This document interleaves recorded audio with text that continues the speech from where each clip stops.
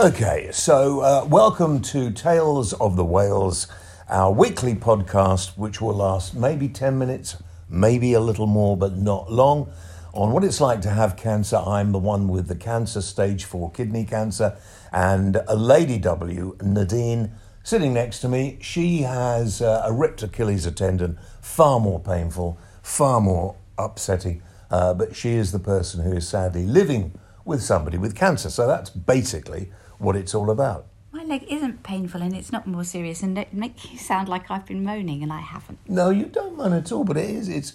We're in London at the moment, and we have a few things to do, and I haven't been feeling too good. And yesterday we had to go to a function, and Deanie can hardly walk. I thought I was doing quite well, bobbling along. We were both bobbling along, but we could. I mean, I'm so embarrassed.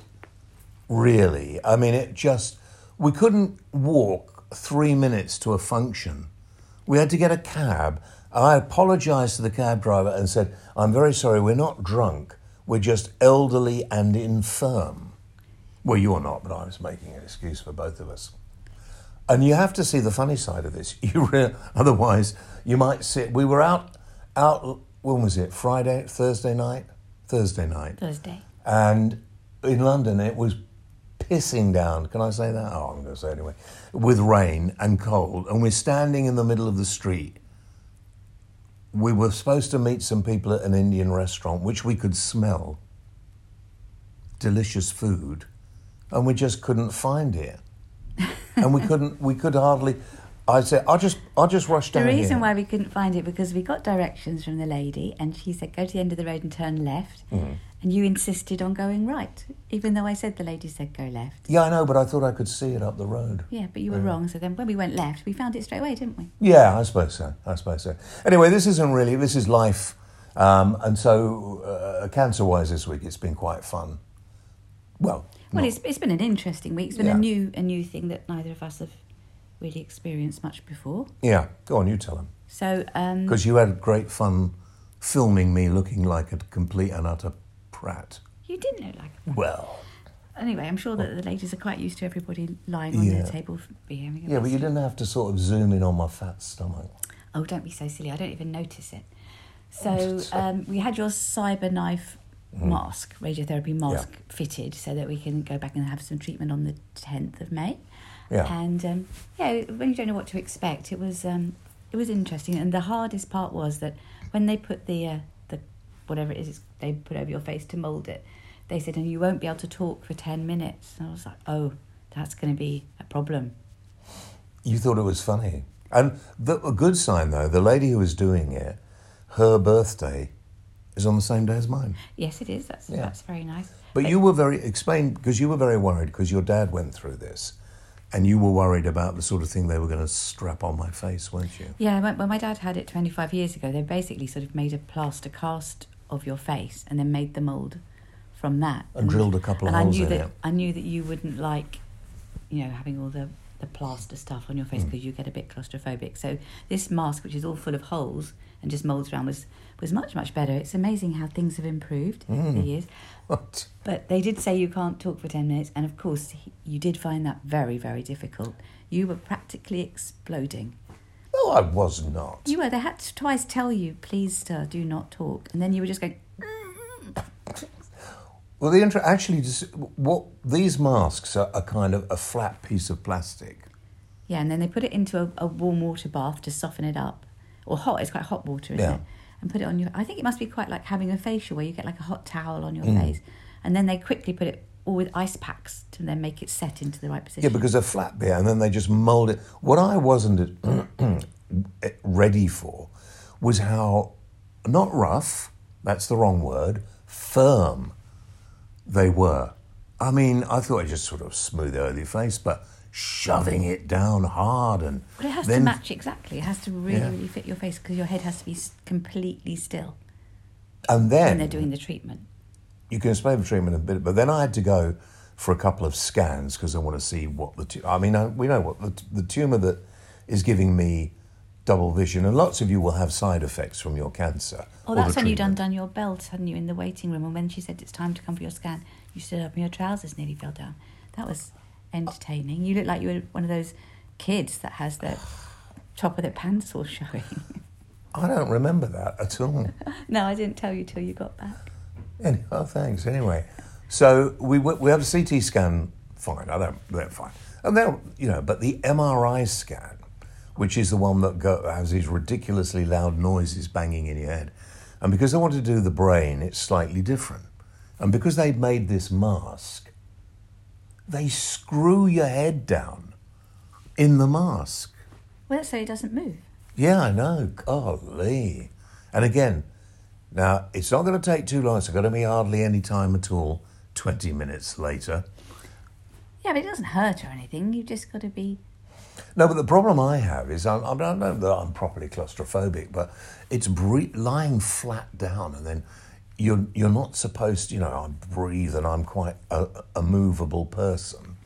Well, I think the thing that we're going to do is we had a handy tip from one of the nurses there, and she said that some people do find it a little bit, claustrophobic, or they don't like to be restrained, and obviously you cannot move your head at all. So you can evidently ask for a type of a sedative thing before you have the drugs. Have the treatment Excellent. done. That will just make you feel relaxed and not panicky, which I'm going to ask for you because I think that will be, I think it would be for the best. You enjoyed it. From what I could see, you and the radiographer were having loads of fun at my expense, which is a good idea when you go, because it can be very depressing and very upsetting. And, having to actually confess to not being pregnant really ruined my day. Yes, it did. They have to answer that box. It says even answer if you're a man. You have to tick the box. But to be fair, and talk about your, get it off your chest. The tumour on my pituitary gland is pressing on a muscle that... No. Oh, no, okay. No, it's on the nerve that controls the muscle that controls your eye. Right, okay. And so they're going to not laser me, are they? No, they're going to radiate me. No, what are they going to do? Well, yes, it's radiotherapy, so it's a very fine beam of high dose radiation.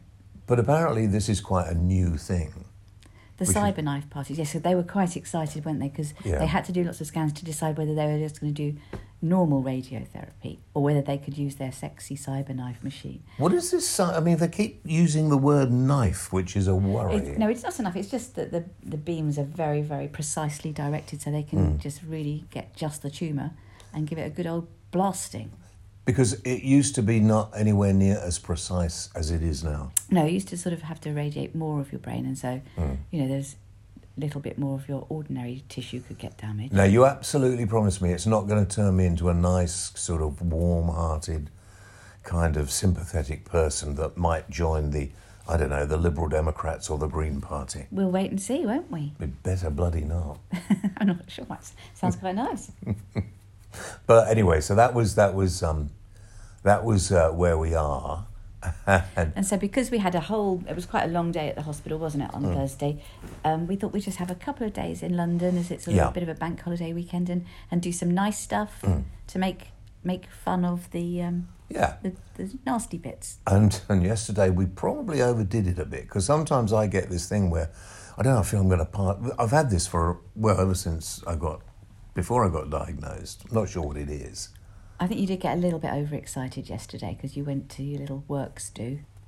Yes. Saw all your buddies. And then, because I'm not drinking alcohol at the moment, and that and everybody else is. It's a bit of a pain. But anyway, non-alcoholic Peroni. Yes, you like that? I do like that. Yeah, I might see if I could become an influencer, like one of my stepdaughters, your daughter, is craft beer Barbie. Yes, and what are you going to be? No booze Bobby. But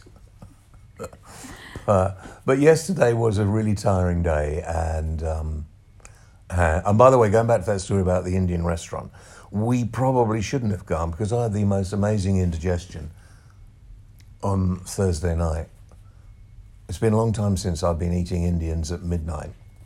But you kept very quiet about it, so I didn't know, so that's fine. Oh, good. Unlike last night with the cramp. Yeah. Oh, well, never mind. But I hope whatever treatment you're having in the near future, just go with it. Go with it. We did, while we were in the hospital, read a book, a pamphlet about what you should and shouldn't say to people who have cancer. I'm not sure that I go with the whole thing, but one of the things I did find yesterday, people kept coming up and saying, "You look really good, James." Which is nice. I know I look good. I mean, what the hell, fuck it. But people say that and they say, you don't look ill at all. How are you feeling? Yeah, not too good. Why? Oh, good.